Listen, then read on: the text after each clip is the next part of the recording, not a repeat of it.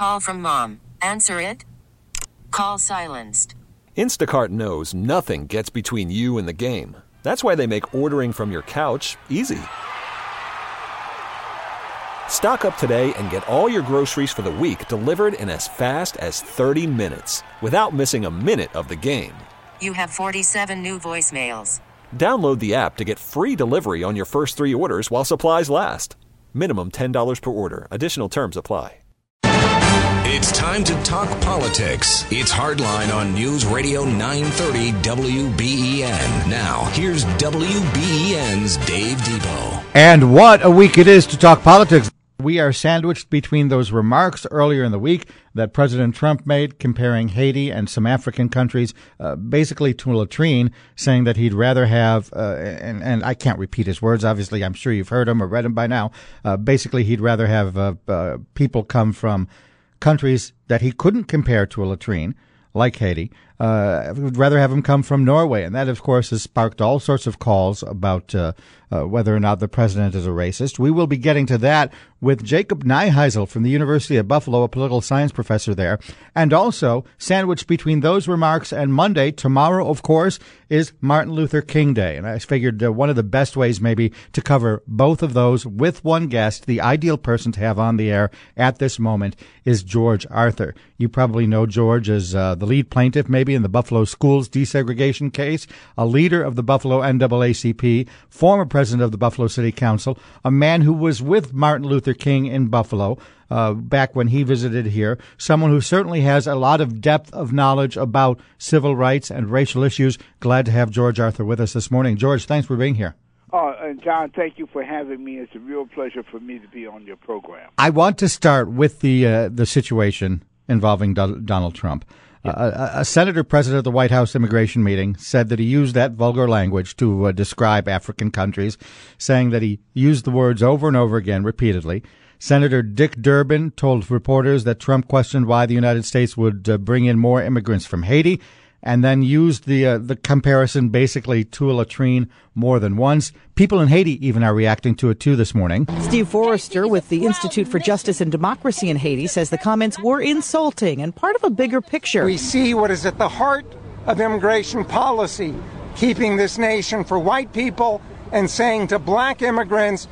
And the same thing he was saying was echoed by the International Institute on Friday, for example. Eva Hassett, the executive director there, talked about how, to her, this seems inherently racist. We at the International Institute of Buffalo disagree strongly with the implications of the president's words.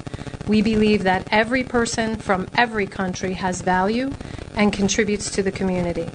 We welcome our immigrant and refugee neighbors, value their presence highly, and stand with them as they continue to change our region for the better. So, George, do you agree with Eva? Were the comments, to your mind, racist? Yeah, I agree with Eva 100%. And I think that it's sad that the leader of our country, our nation, doesn't stop to think before he speaks, and I don't think he realizes that as president of these United States, that, and with his reputation, that every word he says is monitored, is listened to, and it has an effect.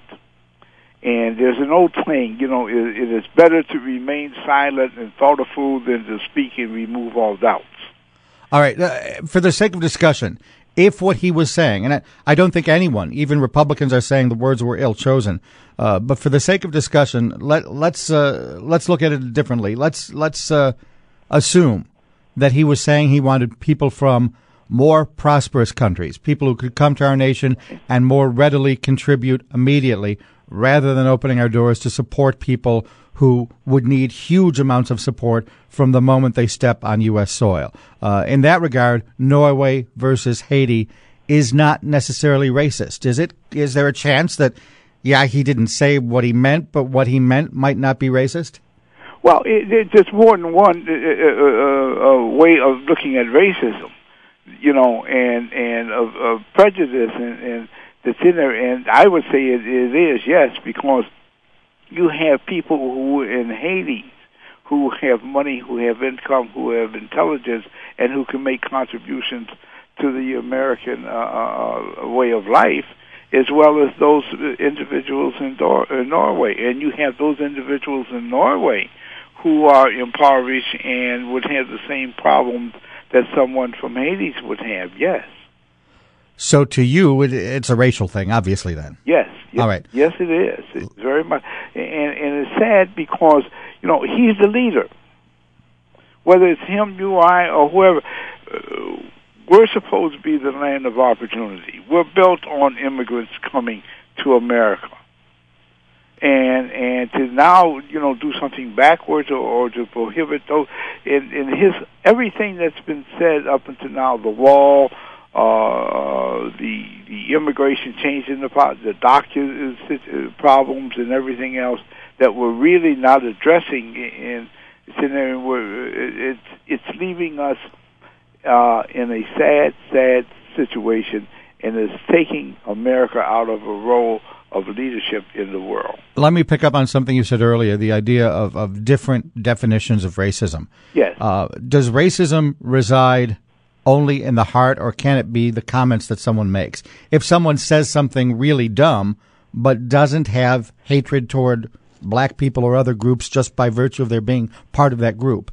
I think a lot of times it's who the individual is and where it comes from. And as to, there's somebody who will say something kind of stupid and racist, and the person may not know better. And you have to look at the individual and say, hey, this is a project that I got to take on to educate him and to change his thoughts and his way of life from saying certain things.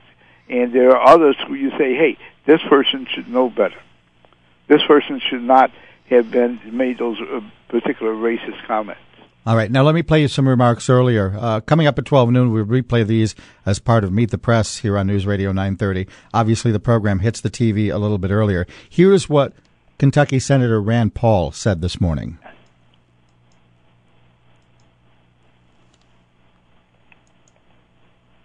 Okay, obviously it's I'm having a technical difficulty. Let me read you the quote here. I don't think the comments were constructive at all, but I think that, to be fair, we shouldn't draw conclusions he didn't defend. I think it's unfair to paint him, oh, well, he's a racist, when I know for a fact he cares very deeply about the people of Haiti because he helped finance a trip where they get vision back for 200 people in Haiti. Can someone be a racist if they say what the president says but still does good things for that country? I would say, yeah. In what manner did he do those things for that country? Was it, there's a little bit more than what Rand Paul is saying. We don't know. We got to look a little bit behind the scenes. There are those who say certain things in order to paint one picture publicly, while privately and deep in the heart, there's a whole different way, different individual, different thoughts that are in person's heart, and particularly those who are on the public scene and in public office, because everyone knows as elected officials it's not supposed to be racist and certain things are off ground. But privately, and that's what happened here, and behind closed doors, the true feelings come out. And that's why you really have to take a look at the individual, who it is, and what to say. And some of the actions they do publicly, is disguising the real feelings, the feelings privately. 803-0930 is our number. George Arthur is here, Buffalo civil rights icon. I think a lot of people maybe overuse the word icon, but in this case it certainly applies. Lead defendant back in the Buffalo desegregation case, certainly a guy that's involved with racial issues around Buffalo for decades. George, I always pledge that one of these days I'm going to have you on the program when there isn't some sort of crisis in America about race, or when it's not Martin Luther King Day. But let's look ahead to tomorrow, the fact that it is Martin Luther King Jr. Day. Talk to me a little bit about history. You hosted him here once in Buffalo, did you not? I was here with him when his last appearance in Buffalo was at Kleinhans Music Hall, and it was sponsored by the University of Buffalo. And I was one of the individuals who had an opportunity to be there and to be with him. And when he left the auditorium, Kleinhans to accompany him out to the airport, where we had an opportunity to sit and talk and discuss things while waiting for his plane to arrive and depart. What do you know about him that we don't? What was he like? He was a everyday person. He was really down to earth. He was a thinker. And when you sit and listen to him and talk to him, you could see where while you're talking, he's thinking, but he expressed himself in a way in which we all could understand, and we got something out of it. There are individuals that you talk to who sometimes, as they say, show their education. You don't know, they're using, $1 million words and so forth, and you don't know what they're saying or what they're really meaning. But with Dr. King, when he was there and talking, you knew what he was saying, you knew what he was meaning, and he was really a down-to-earth individual. Had he lived, what would he be doing today? What would the movement be right now, do you think?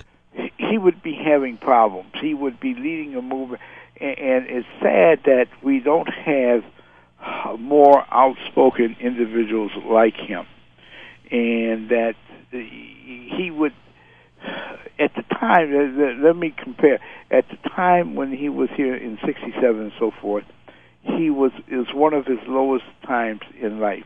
And that was because that J. Edgar Hoover and others were labeling him as a communist because of the stand that he had taken on the war in Vietnam and other stands, and they were really trying to do a job on his character and so forth.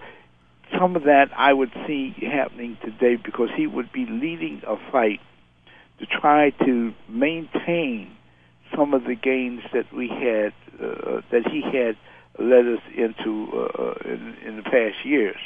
And what I mean by that, you take a look today at the assault that's going on in the Voting Rights Act and things of that nature. You take a look at the gerrymandering that's going on to take away the power and the vote of the minority community and things. And he would be battling that, and he would be battling a Congress that would say one thing and do something else. And I think the most disappointing thing that is happening today that would be one of his major battles would be what they're doing to the United States Supreme Court. The way the court is now becoming politicized, and people are beginning to lose the respect for the Supreme Court that they once had. And that, I think, is a major battle, because what the court is now doing is overturning a lot of the gains and that Dr. King led and the improvements in life, that the quality of life that he had, led to America towards. We've got to take our break, and then we'll pick up the calls right on after that on the other side. But you just mentioned politicization. Before we break, I have to ask you quickly this. He was a Republican, correct? I think so. With his affiliation, I think he was. Do you think that the whole movement that he would have been embracing today has been politicized? It now seems to be easy, I think, for activists to paint people along party lines, no? It's easier to paint along party line, and that's the sad thing. That is the sad part about what is happening today, is that you have to remember that we had some staunch Republicans and that stood with Democrats when it came to what we considered as doing right. That is not always happening today. All right. When we come back, we'll take some phone calls. 803-0930 is the number. One line open, a chance for you to get in. George Arthur is here, longtime civil rights leader in Buffalo, a man who met with Martin Luther King, and a man who has, obviously, as you heard at the top of the program, some opinions about President Donald Trump, too. More to come. It's Hardline on News Radio 930, WBEN. It's Hardline on News Radio 930, WBEN. Good morning. This is Dave Debo. We are talking about racism, Martin Luther King Day, immigration policy in America, President Donald Trump, all of that rolled together with George Arthur. He was a former president of the Buffalo City Council, leader of the Buffalo NAACP, the man who was the lead defendant in the Buffalo schools desegregation case. I said it earlier, and George, I heard you laugh when I used the word icon, but I think it really applies here. Let's go right to the phones. We have a full bank right now. We can probably only get to one of them before the newscast, and then if you're there, you stay on hold. We'll get you afterwards. Kicking it off with Marty in Hamburg. Go ahead. You're on the air. Okay. What's the percentage of black, brown immigrants compared to the percentage of the white ones? I assume the black, brown are overwhelming. And George mentioned King's communist rumor. If they go on a computer and look for Obama's communist connections, I mean, you'll see it's no question. He had communist influence all the way through. Marty, if we're talking about MLK, what's the relevance of President Obama? Well, the communist connection that he was talking about. All right, to the degree you can, George, jump on in here. Go ahead. The big difference was that King was being investigated by J. Edgar Hoover, and he did not have any real communist ties, and neither did Obama. Obama, the Communist Party is not outlawed the way it was, or not looked upon today the way it was during King's era. And also, if you recall, even prior to then, Paul Robeson was the same thing, that he was active and didn't have any real affiliation. I think a lot of things have been said about Obama, about his birth issue, and a lot of things that are just not true. He's been not a communist, but there are communists that are actually running for office today that didn't run going way back when. All right. Bob in Buffalo, we can squeeze you in before the break. If you're quick, go ahead. Sure. I watched the movie God's Not Dead 2. They talked about the Reverend Dr. Martin Luther King in the movie, whether he was a reverend or just a normal man. So I'll ask two quick questions. Was he a man of God? Yes, he was. He was there, and he studied the religion and was a licensed minister, if you want to call it that, and so was his father. He followed in his father's footsteps, who was also a pastor of the church there in Atlanta, Georgia. Would he have fought for the right a life for the unborn, would be the next question, because I listened to his niece talk about it, and he was a fighter for life, but yet most of the politicians want abortion. Well, thank you. In life, while King was for a woman's choice, I think his niece is for life, and so there's a difference there that he didn't let enter into his philosophy and his preaching. All right. 803-0930 is our number. If you're on hold, stay right there. We'll get you after the news break. George Arthur is here. Again, we're talking a little bit about Martin Luther King Day and certainly the state of race relations in America. Also looking, obviously, at comments earlier this week in the White House involving President Trump. And this just came in on our text line, George. We'll get your answer to it after the break, but I want to toss it out here and give you a chance to think. If a white person uses the N-word, is he always a racist? The texter is trying to put forth the argument, at least, that sometimes intent is automatically applied because a person is white, whereas black people would be able to get away with more. I want to ask you more about that when we return. We'll take some more calls, too. 803-0930 is the number. It's Hardline on News Radio 930 WBEN. Capitol Hill lawmakers trying to reach a deal on DACA before the government runs out of money on Friday. This in the wake of reports that President Trump used a vulgarity about Haiti and Africa in a meeting last week. Well, Republican Senator David Perdue of Georgia, who was in the meeting, denied the president said it. He was on This Week with George Stephanopoulos. I'm telling you, he did not use that word, George, and I'm telling you it's a gross misrepresentation. And on that same show, Democratic Congressman John Lewis of Georgia was clear. Do you think President Trump is a racist? I think he is a racist. Lewis says he is in favor of a House motion to censure Trump. It's Hardline on News Radio 930 WBEN. This is Dave Debo. George Arthur is with us, Buffalo civil rights icon, former president of the Buffalo City Council, lead defendant in the Buffalo schools desegregation case. I could go on and on.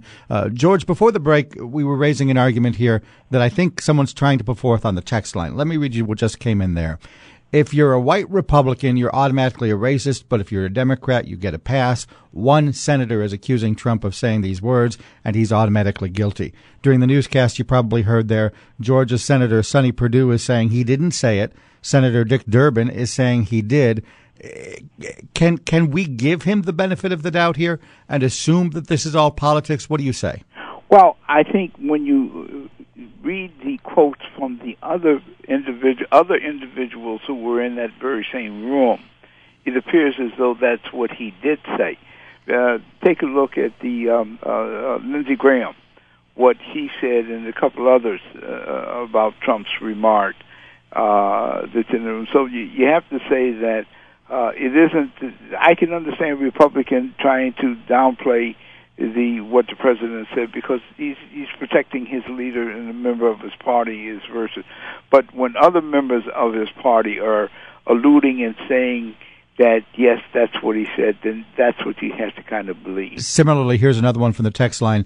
If I'm not white and I think Haiti is a latrine, my words, the texter actually used the same ones that the president did. Right. If I'm not white and I think Haiti is a latrine, am I a racist? Can we remove race for a moment? Can we actually say, okay, forget the fact that Haiti is black and Norway is right, and just look at the quality of life in Haiti compared to Norway and judge his statements differently because of that?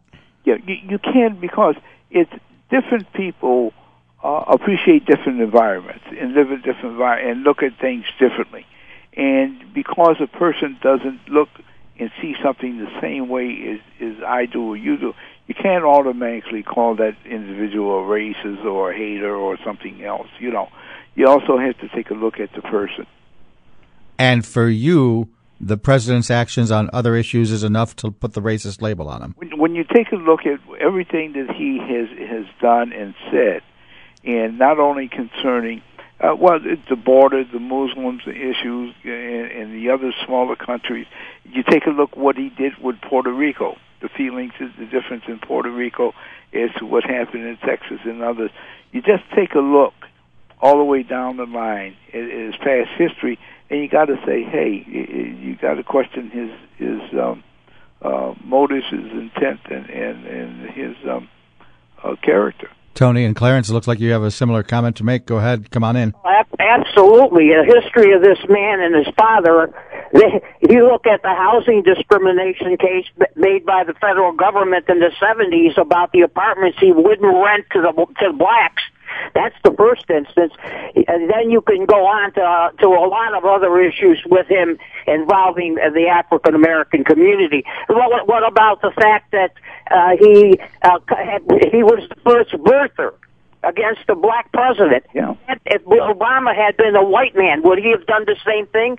And by the way, he's really what I would call an economic racist, because what he's pointing out is he doesn't want people to come from countries that are poor because he says they won't contribute to this nation.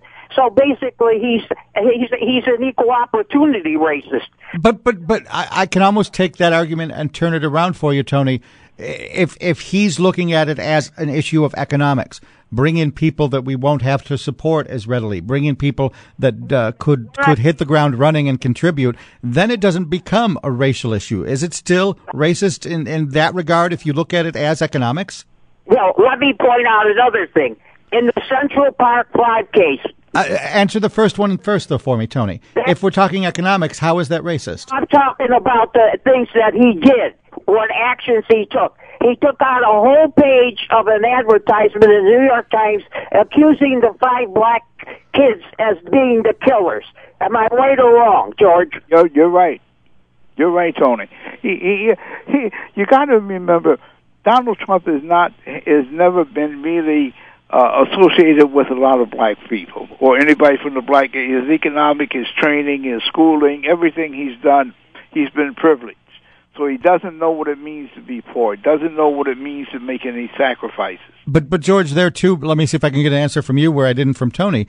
If it becomes an economic argument and race is not part of the equation, is it therefore racist? Well, it is in a roundabout way. Yes, it is, because you have to put, when you're talking economics, you're talking money, and you're talking about the what you're accustomed to. He's not accustomed to, and there's racial economics as well because he doesn't deal with people of color. All right, Russ in Hamburg, it's your turn on the air. Hi, good morning. First of all, it's a privilege to be on the phone with George Arthur. He is one of the great ones. I've known him for a long time. And George, Happy New Year to you. Listening to you is right. Getting wisdom directly from an unimpeachable source. I will tell you something, though. I agree with George on this sense. Donald Trump, I don't think is a racist, but I think he's racially insensitive. Yeah. I think he's racially insensitive because he has not had any experience with the black experience, the exposure to black people. I worked for a guy by the name of Jack Kemp, who, by the way, took an awful lot of grief for voting for the Martin Luther King holiday as a Republican. What are you doing, Jack? What are you doing? Yeah. A lot of people don't know, and George, you can verify this. Martin Luther King was a Republican. Yeah, we mentioned that earlier. Russ, by the way, when you mentioned Kemp, I'll chime in here. Russ is Russ Gugino, a former Kemp aide from back in the day. Kemp, of course, from his days in the NFL, certainly had a lot of exposure to black people at a time when the average white guy didn't necessarily have that kind of mingling, didn't have that kind of experience. That really infused his being, and it sounds like you're saying it did so in ways that Donald Trump is completely devoid of. Oh, there's no question about it. But there's a difference between, and maybe not much of a difference for some people, between being racially insensitive, a lot of us are, and by being a racist. To be a racist is really to be a bigot in every way that you see an individual. I don't think that that's true of Donald Trump. Black unemployment today is the lowest it has ever been in the history of the United States since they've been taking records. It's 6.8%. Under Obama, it was 16.8%. Does that mean that Obama was a racist? Of course not.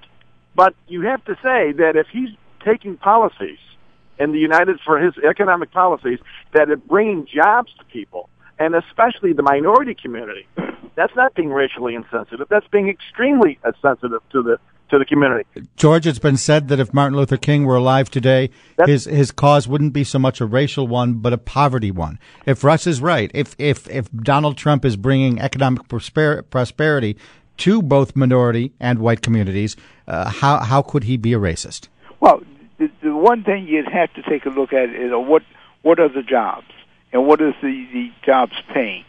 Because while there's a lot of employment that may be going on in employment, but it is, why then are we arguing over a $15 minimum wage that'll take place 2-3 years from now? Sure. And it won't have any effect and things of that nature. The income of blacks.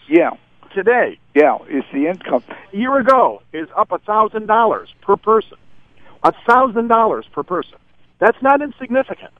No, it is when you're only making $10,000 and you go to $11,000 and the cost of living is $13,000, Russ. And I agree with it. While the other question that when I heard the statistics is how many people in the black community are not looking for jobs now, which makes it unemployment to figure looks at. Your point of factors that are involved. Point there, but at least you have to say this. Yeah. The African American population as a group are economically better off now than they have been in the last 10 to 20 years at the very least. I'd say yes, I would agree with you there. Russ, do you think that is... 2 million less people are on food stamps, many of them blacks, but in the last year, 2 million people have gotten off of food stamps. Why? Because they don't need them. Well, no, I won't say that. I won't say. I think we're maybe reading a little bit more in there than was actually there. I think that people are off of food stamps because also it's getting harder to qualify for food stamps. just like it is for a lot of these other programs that just to help the economy and black folks that they had to turn to. There are fewer and fewer programs. And the sad thing is that as people are getting off of these different programs, they're going into a life of crime. And that's why, some of the drug problems and the other stuff within the minority community, and it's greatly increasing in the white community as well. But it's forcing them into that life of crime. Russ, I'm late for my break. Before we get to the break, though, I do want to see if George can at least maybe agree with you on the idea of there being a difference between racial insensitivity and racist intent. That's right. And let me just say this. And you would still put President Trump in the latter category, though, not just racial insensitive? What are you talking, Russ or me? No, you, George. I'd still, yes. From what I've seen, it's racial insensitivity in Trump's part. He's never really been exposed to a lot of black people. He doesn't understand the way of life. He doesn't understand the customs. He is thinking of him he's still in his ivory tower. All right. When we come back from break, a couple more calls. And then after 11 o'clock, we'll look at some of the political fallout of all of this. We'll talk more about President Trump and the remarks this week. Professor Jacob Neiheisel will be with us from the Political Science Department at the University of Buffalo. Stay with us. More to come. Your calls, too. 803-0930 is the number. George Arthur is with us, Buffalo civil rights icon, on the day here before Martin Luther King Day. It's News Radio 930 WBEN. It's Hardline on News Radio 930 WBEN. This is Dave Debo. On the line with us, George Arthur, former president of the Buffalo City Council, and a man who actually hosted Martin Luther King Jr. on his last visit to Buffalo back in, let me reminisce here, you said it earlier, George, 1969, right before he was killed? 7. Okay. He left here, went to Europe, and then from Europe he came back, and that's when he was assassinated. All right. We are also talking, obviously, about the situation this week with President Donald Trump. Several people calling him a racist earlier in the program. Some people saying, no, it's just racial insensitivity. After his remarks comparing Haiti to a latrine country, saying we need more people coming from places like Norway than Haiti. 803-0930 is the number. We can squeeze in just a couple of more quick calls. Can I just say one? Yeah, go ahead. Absolutely. And that was this, that Russ talked about Jack Kemp. And when you think of Jack Kemp as a conservative Republican, you also have to think of one other person, Bill Miller from Lockport, if you recall, was a Republican. He also ran for vice president. Yeah, Barry Goldwater's running mate back in the day. Both were considered as conservative Republicans. Both were very friendly towards the black community because they understood what was going on. And through all their conservatism, they supported the causes to advance. They supported those issues to help advance the quality of life for the minority community. Do you think both parties have moved so far, though, that you can't necessarily point to someone now?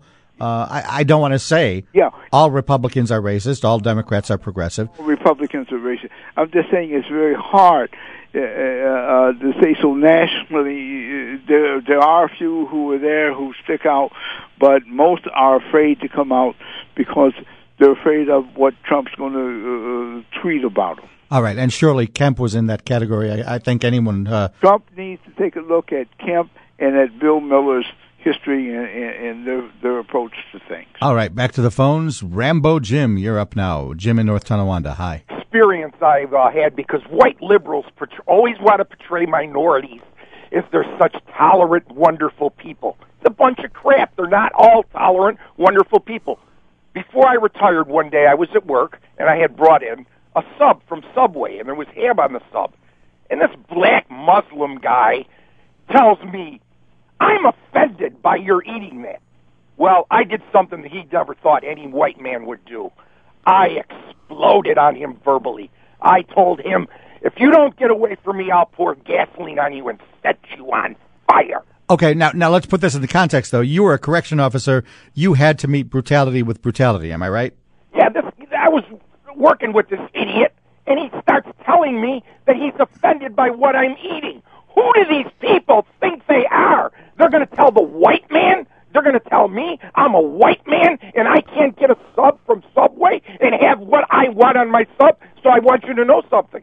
I am so defiant every single time now. I order a sub. I order double ham. When I go to a restaurant, there's ham on the menu. I order ham. My sister's husband said he doesn't like ham. I told my sister's husband.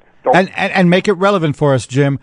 You feel you were a victim of reverse racism in that particular case? Tie it into the current discussion for me. He was trying to intimidate me and get up in my face, only I got up in his face. But then I told him I was what I wanted to do was grab him by the throat. Jim, though, don't you think that that was religious racism because of his race?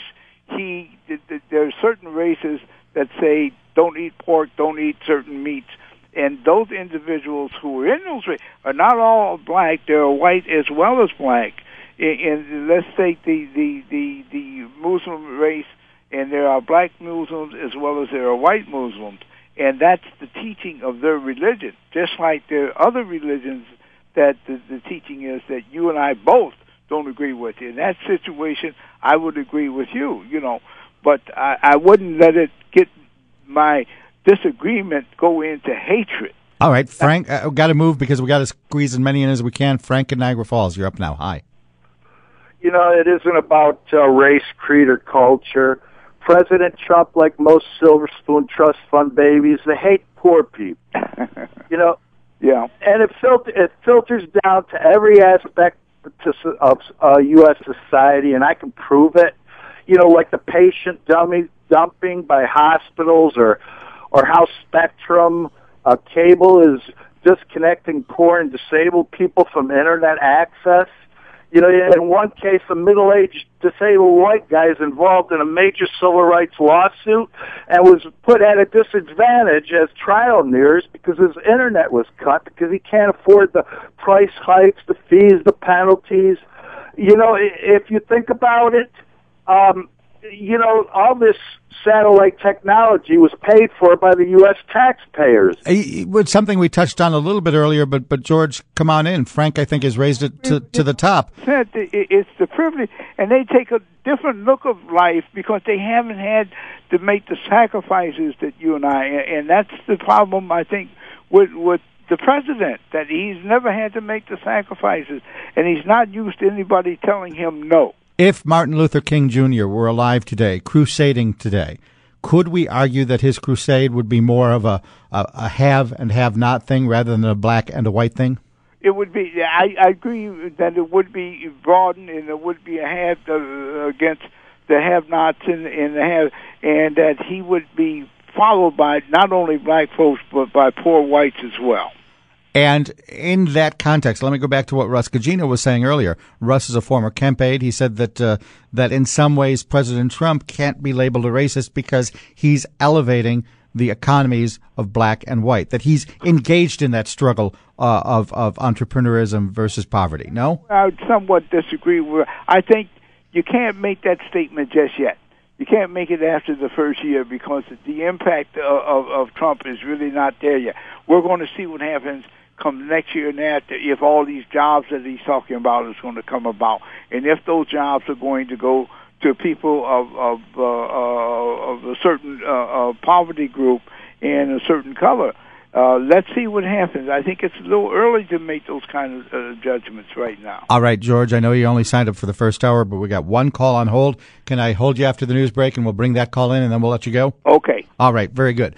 George Arthur is with us, civil rights icon in Buffalo. Again, I hate to recite the entire resume, but I think it's really relevant to understand who this guy is. Lead plaintiff in the Buffalo civil rights school desegregation case, longtime member of the Buffalo NAACP, and a former president of the Buffalo City Council. Much more to come. We'll look at the political side next, too, when we bring in Professor Jacob Neuheisel from UB. Much more. Stay with us. It's Hardline on News Radio 930, WBEN Buffalo. Time to talk politics. It's Hardline on News Radio 930, WBEN. Now, here's WBEN's Dave Depot. Let's continue our discussion now.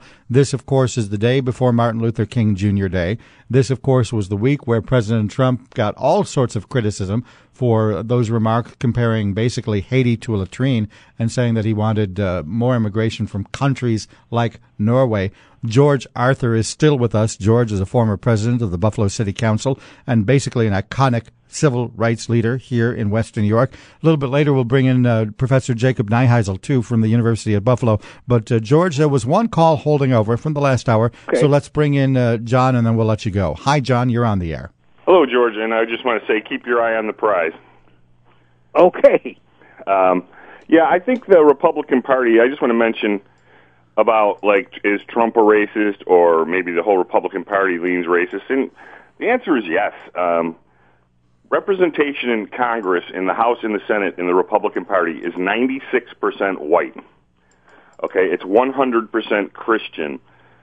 So that leaves 5% women and 4% minority. And of the 4% minority representation in Congress, 2% is Cuban. So that leaves 2% for every other racial element of the United States. So the Republican Party represents one group of people, white Christian people, or at least whites who say they're Christian. Without intent, John, can you say that that is racism, or is it just the way people have voted? You see my point? I believe they are a racist party. You watch Fox News for a while, and it used to be coded racism, like Reagan would say, welfare queens and bucks buying steaks with food stamps. But I believe Trump just completely has brought it out of the closet, and now and that makes the real far. I mean, I'm not saying every person who votes Republican is a racist, but the people who love him being president. And after he made those comments about Haitians and stuff, you can see people like Spencer and Duke just tweeting out how happy they are about it, or the Grand Wizard of the KKK, the guy who runs a racist website. Sure. So he's given. You have to. It's sad but true. Where it's almost 2020, but you keep taking one step, two steps forward, and we have to take. It seems like we have to take one step back in this country because that's how you take away people's rights. Yeah. Or you take look at the black soldiers fought in the Civil War. They fought in World War I. By World War II, they weren't allowed to serve in the ranks. All right. What do you say, George? Yeah, I'm saying he's absolutely correct, because what he's done is he's giving new life to all of the racism that's been hidden. And that's why you find that today there are those people out there trying to reorganize chapters of the Ku Klux Klan and some of the others, and that's because they're listening to Trump and the encouragement that he is giving them in a roundabout way. All right. Before we let you go, let me ask you, what do you do tomorrow? Do you go to any of the celebrations? Is there anything particular that you want the public to know about and how they should celebrate Martin Luther King Day, George? I think each individual has to celebrate it in a different way. I celebrate the life of Martin Luther King every day, not just one day. Until tomorrow, my wife and I will be here. We'll be home, and we do it quietly. All right. Thanks so much for your time today. Glad you could join us. All the audience, and have a good day, Dave. You too. That's George Arthur, former president of the Buffalo City Council, and again, a man who hosted Martin Luther King while he was in town back in 1967, a guy who was the lead defendant in the Buffalo school desegregation case. Not only someone who brings in, as you heard there, I think some pretty reasoned discussion, but a guy who obviously has a little bit of a historical pedigree that I feel I've got to mention. Now, let's talk more about the politics of all of this. You heard the last caller say that when you look at the composition of the Republican Party, the issues that the Republican Party makes, it's pretty easy for people to call them racist. Let's bring in Jacob Neiheisel. He's a professor of political science at the University of Buffalo. Jacob, thanks for being here. My pleasure. Thanks for having me on the show, Dave. Your reaction to that call, what do you say? Yeah, as a social scientist, I have the good fortune of perhaps being a little more clinical about this than others. he did have statistics there. I'm assuming they're valid. I don't know them personally to say that they are, but he backed it up with numbers. So bring your social sciences perspective there. Can we say that the makeup of the Republican Party is racism, or need there be intent? I'm on the side that there needs to be something more. I don't know if it approaches intent, but there needs to be something So I'm by training more of a political psychologist, and we have numbers of racism batteries that we use to gauge somewhat implicitly. Other times are more overt measures to get at individual level racism. And, without administering a number of those tests to the individuals representing people or representing members of the Republican Party, I'm hesitant to say that just because you vote for particular policies that you also have racism in your heart. So can you then, based on what he said about Haiti compared to a latrine and Norway being the kind of place we want more people from, can you separate the policy from the rhetoric? It's very difficult, absolutely. Again, falling back on my crutch, which is as a social scientist, I'd like to say that theoretically we can, right? There are a number of studies from the 1980s on forward tried to separate the old racism from the new racism. The old racism would be, very overt calls to racist positions, whereas the new racism is keep that black guy away from that water fountain. That exactly, kind of stuff. Exactly. Keep him off my school bus. That stuff. And then there's a lot of research suggesting that it's morphed into a new racism, which is more policy based. And that's where we're in a territory that, for me, becomes tricky because I can have certain policy positions that don't have racist intent. But they actually do end up having something of to use a legalistic term, more of a differential impact. And then it becomes somewhat grayer. All right. Now, in light of that, what kind of political fallout do you see for the president because of these remarks? As some folks in the media have suggested, absolutely nothing. Yeah, the Trump base is so dedicated that this probably isn't going to drive them away. Maybe some people at the margins are going to recoil from this, but I think that given the polarized situation in American politics, people are invested in Trump, and they're going to double down. All right. Let's bring back in John in Buffalo. I think it's the same caller we had right before with George. Your reaction to what Jacob just said. Hi. Are you there, John? You look at the geography of it, and if you looked at the map of Bush winning the election, it's basically the North versus the South. It's the former slave-holding states voting for Bush. It's the North, the Union, voting against him. I mean, there's so many comparisons you can see to where, and the whole thing about this, there's just no black or differing religions in the Republican Party. Every Muslim, well, there's not many, maybe one, but every Jew in the in Congress is a Democrat or independent. There's not one Republican. The only Republican was Eric Cantor, he was primaried out. He didn't lose to a Democrat. He lost to his own party, so they threw him out of their own party. So you have to be Christian, you have to be white, and the Constitution itself says there should be no religious tests to hold public office, but there is one if you're going to hold office as a Republican. Do you think, though, that is because, I would bet the argument can be made, we have gerrymandered things so much that in order to avoid the kind of primary challenge you just spoke of, you have to tack to the far right. Or if you're on the Democratic side, you have to tack more to the left. And in the process, you end up getting what you just described, rather than something that is clearly out of racist intent, but a byproduct of this primary system and the gerrymandering. Would you agree? Well, here's a few more examples. Their absolute hatred of Barack Obama. President Trump doesn't really have a policy of his own. His only policy seems to be undoing anything the first black president did. He doesn't seem to have any of his own initiatives other than trying to destroy everything Barack Obama did, and that pleases his base.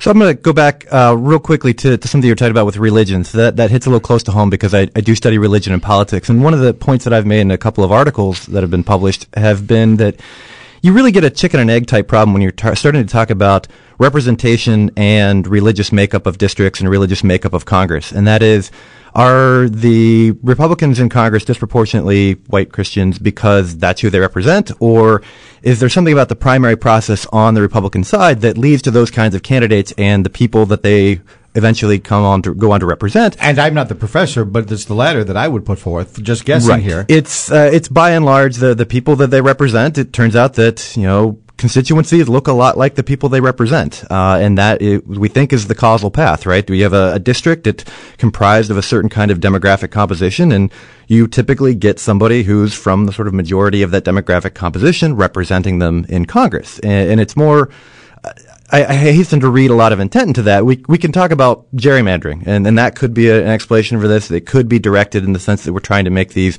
fairly homogenous types of enclaves. That could be the case. But when we're trying to make the connection between representation and a particular composition of a constituency, that becomes a difficult causal process to disentangle.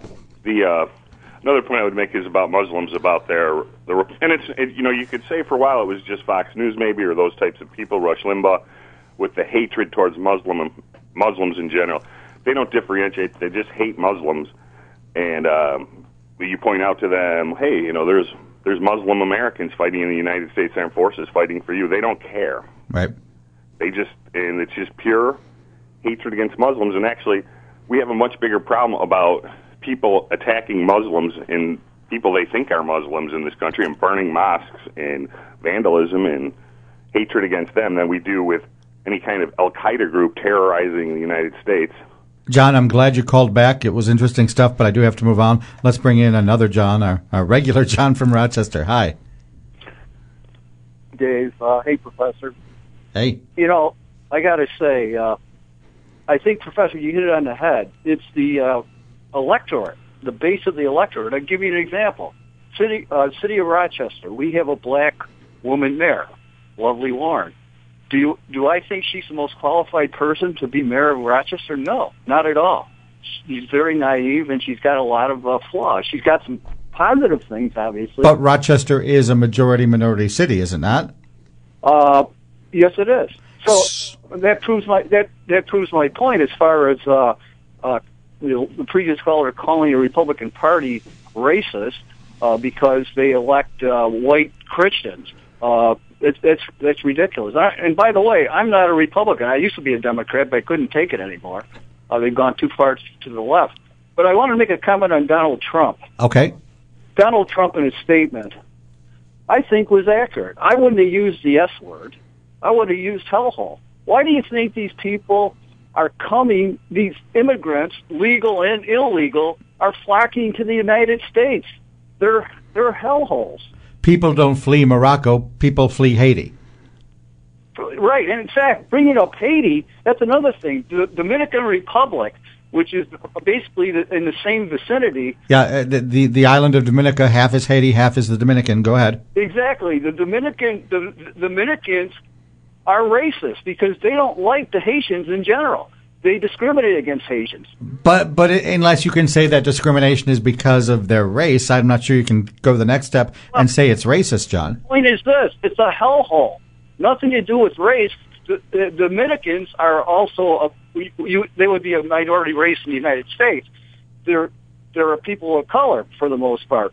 But they have discriminated against Haitians because Haiti is a hellhole. All right, Jacob, come on in. Certainly. I think we could argue back and forth whether it's racist or not. And again, I happily can fall back on the fact that I can be somewhat clinical about that as a social scientist. But I think we could also look to the optics of it and to the strategy involved, that this is a fairly inartful distraction on Trump's part. And whether it is or is not something. You think it was an intentional diversion to try and make a bigger argument about immigration? I really don't think much of anything lately is intentional from Trump, but it was a blurt. Right. It's his style of politics, which is a particular brand that some people really seem to like, and that it is anti-elitist in many ways, but it distracts from a lot of the issues, right? We are up against a government shutdown deadline, right? We need to be able to fund the government. There are questions involving the future of DACA. And then if you're on Trump's side and you want that wall to be built, this is all integral to that. And instead we're talking about whether a country is or is not a bad place to live. All right. Let's squeeze one more call in before the break here. We go to Kevin in Pendleton. Hi, you're on the air. Hi, good morning, gentlemen. Yeah, you know something? I think there is some documented evidence that when Lyndon Johnson passed the Civil Rights Bill, a comment was made that he used that dirty N-word, saying with the passage of this, the N's will be voting Democrat for how many years. And here's a spoiler alert, people. Martin Luther King, the Democratic Party don't have a monopoly on Mr. King and his legacy. And as a matter of fact, one of the best kept secrets, and they never put it in the history books, Martin Luther King is a conservative today if he existed. And by the way, he was a Republican. Just Alex Haley, who wrote Roots. Right. Now, let me ask you, Kevin. Obviously, I hear your accent, and people are familiar with you as Kevin from Pendleton. I know you ran for Congress against Chris Collins as an independent in the primary last time around. You're a guy who we've heard a couple times before, but I'm trying to remember your background. You're not from Haiti. You're from Jamaica, are you? In Caribbean, Trinidad. And by the way, okay. the major concern of Jamaicans and even anybody in the Caribbean, right, about here in the United States is about, guess what? The murder rate in our countries. Black on black crime, right? We have the same problem, just like in America, right, where we really don't have real leaders within the black population, right? Genuine leaders like Mr. King, right? Today we don't have that, right? And that is the biggest problem we have right now. All right, Kevin, I'm going to have to let you go. We haven't taken our break yet, and rather than take it and then squeeze in just 30 seconds of caller, we'll go to Frank in Williamsville here now and wrap it up. Go ahead. Hi, Frank. Real quick, I just would like to ask the opinion of the guest there. If you could just substitute the word poverty versus racism. If you could give me what your view on that was, because I think what we're talking about here are poor countries, and that we don't want that kind of person to come as an immigrant who just needs aid versus people in richer areas where, if you look at racism politically and versus poverty and social status, I think there's an overlay.